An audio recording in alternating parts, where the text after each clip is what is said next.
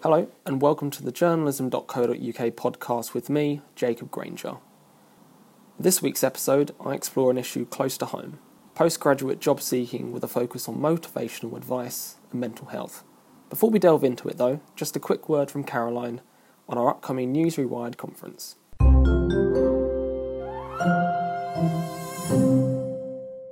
Hi everyone, Caroline here. Our next News Rewired Digital Journalism Conference is coming up on the 7th of November at Reuters in London. Now we've got two great speakers confirmed already, in Sarah Marshall from Vogue International, who will be the keynote speaker, and Ellen Stewart from Pink News. And we've got many more great names yet to come. From AI to fake news, we'll be covering all the big talking points, so you'll be equipped with all the practical skills and ideas for you to take into your news organisation. Head over to newsrewired.com to grab your tickets online, where you can also get the News Rewired Plus deal, which will get you an extra day of training the day before. See you there.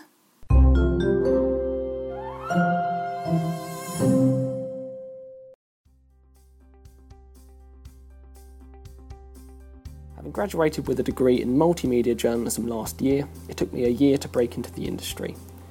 There were many applications along the way, a couple of interviews, some rejections, and even more without reply. Subsequently, I spent a lot of time in various jobs outside of my degree field. A few months in a call centre, much longer in two different Wetherspoons. It was a difficult period for me, but one I feel that I've come out on the other side better as a result. Today I hope to start a discussion about postgraduate job seeking in journalism in particular. This aims to be simply a useful resource for those in similar situations who might be finding this experience difficult or daunting. However, it also aims to be a positive discussion, not just to raise awareness of the topic, but also to promote steps from industry insiders to postgraduates.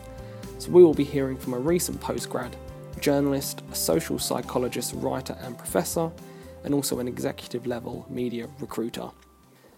First up is Georgia Pierce. She left Bournemouth Uni in 2017 with a degree in multimedia journalism and went on to work in retail for 7 months until her big break came after a successful trial day with Express newspapers. Now video editor, she explains to me that although her aspirations lie in the magazine sector, it was too good of an opportunity to pass up. While she is happy now in her role, it wasn't all plain sailing.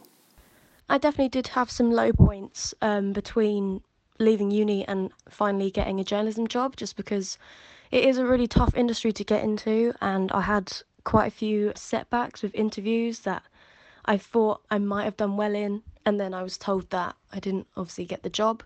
So that definitely knocked me back. And obviously seeing people on my course getting jobs before me and in jobs that are really good did make me feel a bit low about myself, because I thought, well, if they can do it, surely I can do it. But yeah, once I obviously got offered the job that I have now, I felt a lot better, and I had a retail job to fall back on, so I knew that I wasn't completely useless. She tells me now that it was mostly the moral support of their friends and family that got her through the rough patches. Obviously, I'd had friends that had finished other degrees from other universities, and they were also struggling to find jobs. So I knew that I definitely wasn't the only person struggling to find a graduate job. I knew that a lot of us were all in the same boat, and yeah, I just had to kind of wait my turn, I guess. But yeah, getting through was definitely a lot easier, having friends that are also struggling and my family there to support me, encouraging me just to keep trying, keep pushing for new jobs. It doesn't matter, if it isn't a job you specifically want to do, as long as it's in the industry that you want to eventually get to your dream job in, then it's a start, definitely. Georgia points to a lack of feedback on rejections as one of the main difficulties in job seeking. The other is high experience expectations from employers. In their emails afterwards, they'd say, you interviewed really well, but you didn't get the job. And it just kind of knocks your confidence a bit, because you think, well, if I did well, then what was the thing that stopped me getting the job? And I think mainly it was experience. A lot of these jobs, they say you need at least 1 or 2 years experience in the industry, but for someone who's a graduate and just coming out of their degree, they may just have 6 weeks placement, which is what my course offered. We only had 6 weeks placement. So it is really tough trying to get into the industry when they're expecting so much of you when you haven't done anything yet, if that makes sense. Maybe trying to find internships or just freelancing or doing more experience, like work experience. I think that would help, but luckily I got a lucky break without having to do all that. But as a main point of advice, she says not to rush it. Just keep your head down, keep busy, stay positive, get on the ladder when you can in your own time. And if you are trying to look for something specific to get into, such as, sports, celebrity, beauty, I'd say try not to just aim for those, because that's what I was trying to do and I wasn't getting anywhere. So yeah, just trying to find a job in the industry that somewhat interests you and will get you on the career ladder, I think, is the way forward, as well as maybe trying to get a retail job or something on the side, just so you're earning money while you're looking. All graduates are the same, and your lucky strike will come at some point.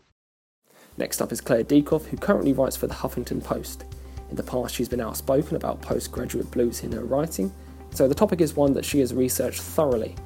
Some of her work indicates that of a study of 40 students, 95% of them believe postgraduate depression is real, and 87% think there should be more exposure.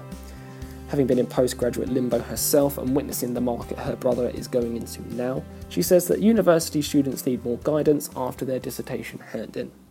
I don't think the stress of being a student ends when you're sort of a graduate.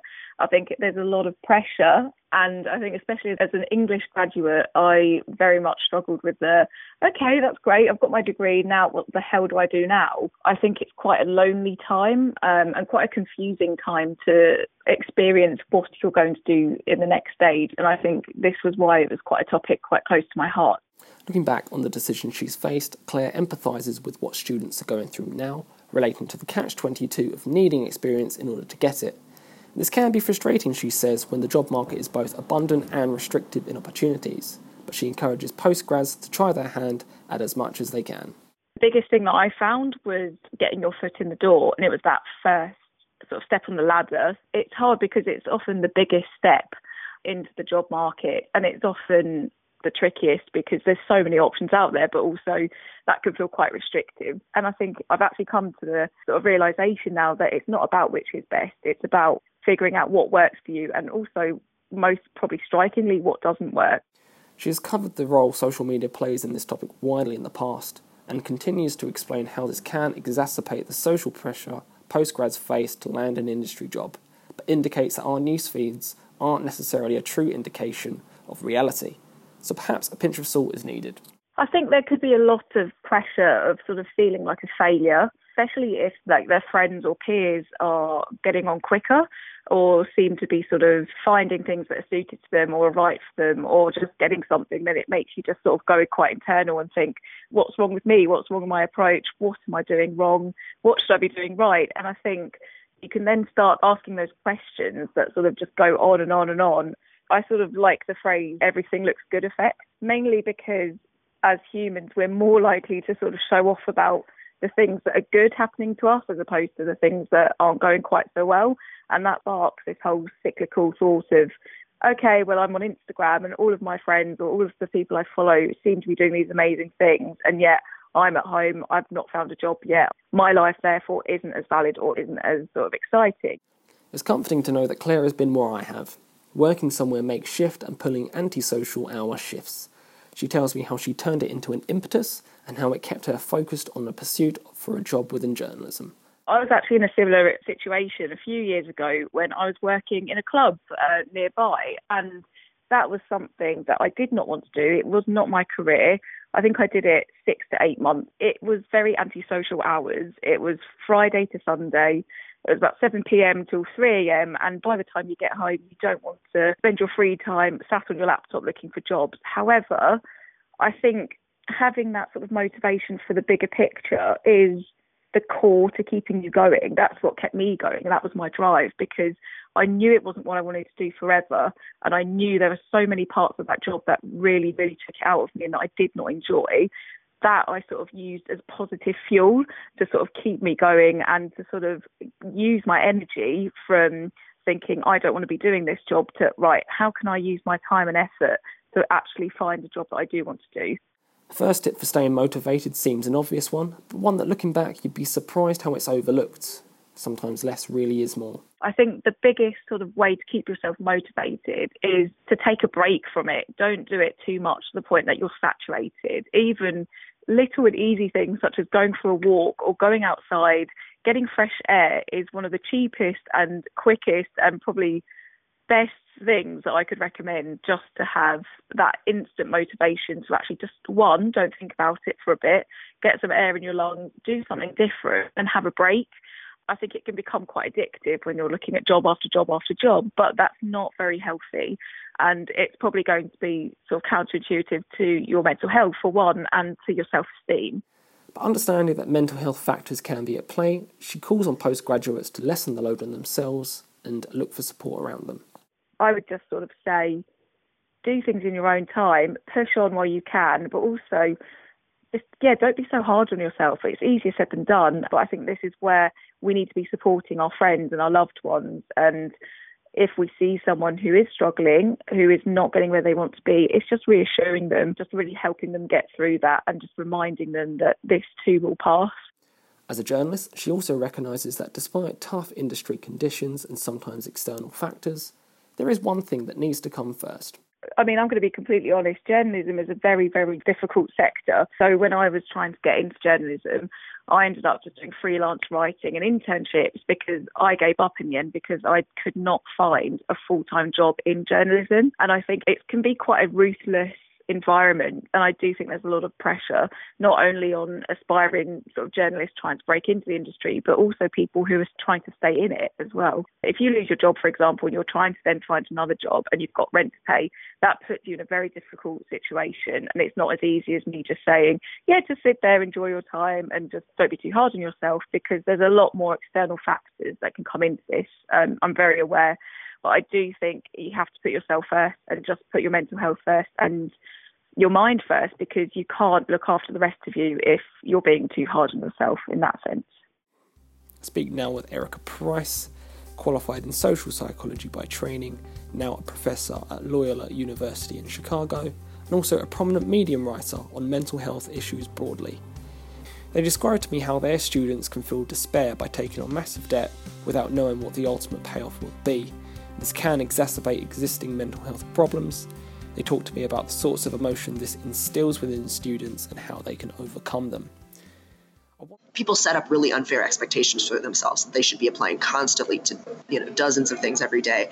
And so one of the first things that I often suggest when someone is feeling like they're not meeting their goals and they're really beating themselves up about it is to set really small, accomplishable goals and to really, again, give themselves credit for it. So if somebody has really reached that point of being really burned out and dejected, maybe they're just going to spend the better part of the week, 5, 6, 7 days, just looking up jobs in a particular industry and maybe applying to one of them. What is like a reasonable number of goals to set for somebody really depends on where they're at emotionally and all of the other stuff that they have to juggle. I wanted to also uncover more mental health specific solutions for postgraduates as well. And Erica's solutions, like Claire's, struck me as ones which you can ignore when your head is buried in the sand. So these ones I found very accessible. You might not have access to therapy. So if that's the case, seeking out support groups, seeking out productivity groups that are in your area where you just get to basically sit around other people who are trying to get things done and, spend some time in a coffee shop and maybe even vent a little bit about how dejected you're feeling. Getting out of that cycle of beating themselves up is a really hard thing to do. And so just giving themselves permission to mourn lost opportunities. Not everybody can send in dozens of applications and hear nothing back and hit the ground running. My interest in Erica peaked when I read their article on perceptions of laziness and the barriers job seekers face.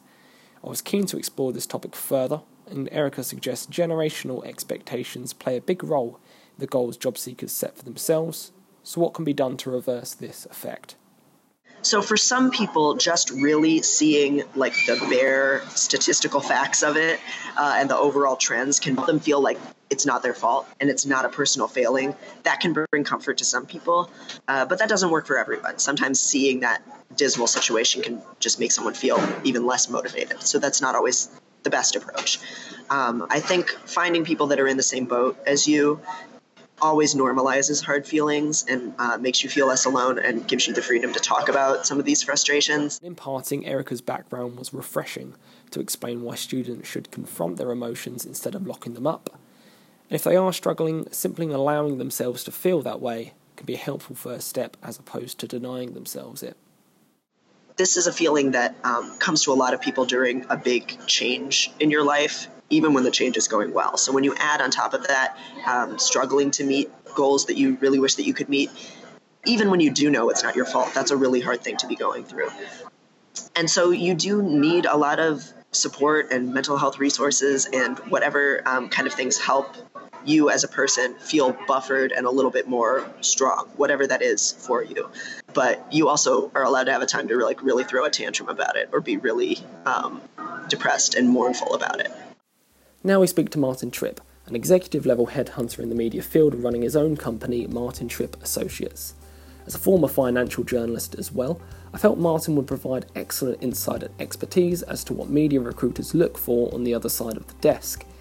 Even though his business recruits at a typical level of 10 to 20 years of experience, we both felt that this would be a good chance to identify what skills postgrads need to develop early, because as he put it, it dictates the next 10 to 15 years of their careers. Let's hear what advice he has for postgraduate journalists. First piece of advice I always give to graduates is to try as many things as you can. In fact, you should be doing that before you become a graduate. When you're at university, get involved with the local newspaper, college radio, maybe your local hospital radio, trying new things, building websites, all these things that are the core skills now for a multimedia journalist. Refreshingly, Martin was keen to identify that all employers look for the same things, so whether you're going in for an entry-level or executive-level job, there is one thing that will be ever present. Whether you were talking about a sales director or a coffee shop worker or whatever, employers want people who identify problems and solve them. That's it, right? For lots of employers, that's money, the problem. But for media employers, a lot of that problem is going to be digital or social media, things they're not familiar with, right? If they can see somebody who's got a track record, whether at university or in work, of identifying problems and solving them, they will feel encouraged that that person can bring those same skills to work. So when it comes to postgrads being demoralised with rejections, what would he advise? The response I got was simple yet effective. He said it's all about keeping the momentum going when you can, which will eventually break the catch-22. If you just spend your entire time reading adverts, sending off letters, you will get depressed. There is no question. You will get discouraged.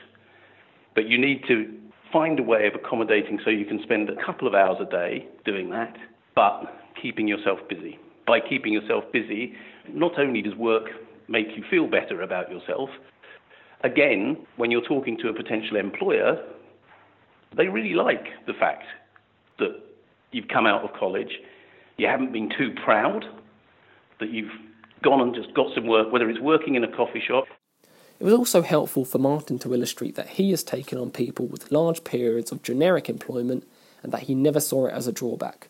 Instead, he was able to see the positives in the transferable skills and identify them as opportunities for you to showcase your digital and social media skills. Another of our excellent researchers spent 2 years working in a coffee shop because she couldn't get a job. What do you get out of working in a coffee shop? Well, you get customer management skills, you get interpersonal skills, you feel much more relaxed around people. So then when you get your job as a journalist, you're not fumbling for words. You've got the confidence of interaction, right? You might be in that coffee shop and they might have a rubbish website. Stick your hand up, say, let me build a website for you, or I'll do some content marketing for you. I'll run your social media campaign. This is really important, actually, for journalists now, is that you have a commercial awareness. It used to be, 20 years ago, that journalists lived in an ivory tower and didn't have anything to do with the commercial side of media. But you really now have to understand that, particularly if you want to get to an executive level. Finally, as a proud father himself, Martin's daughter is a graphic design university student. He expanded on why he believes she'll be snapped up quickly in the job market, and when I asked what advice he would give her when she graduates, it turned out the answer is the other way around. Jamie is a really good example, I think, of somebody who an employer will want to take on. She's got all those things on her CV, which just make people think she's, got an engine and that she's not afraid of work. And that's really important. So my advice to her will be, you will find a job. It might take you a while. In the meantime, keep working. Actually, her favourite motto is from Finding Nemo, keep on swimming. So that would be my advice to everyone, just keep on swimming. A good way for you to keep on swimming then is to keep on top of job vacancies. Fortunately for you, journalism.co.uk has you covered with a fantastic resource that allows you to do exactly that. So I'll be handing over briefly to Jasmine, who is going to tell you a little bit more about our job board.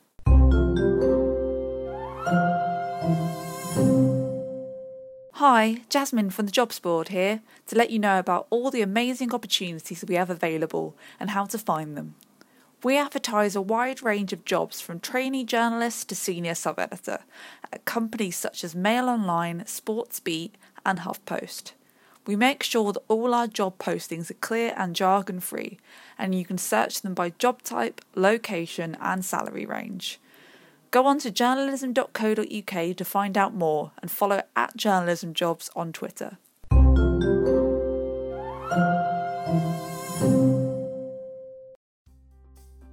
That wraps up this week's episode. Thank you all for tuning in at home or on the commute. I do hope it was useful.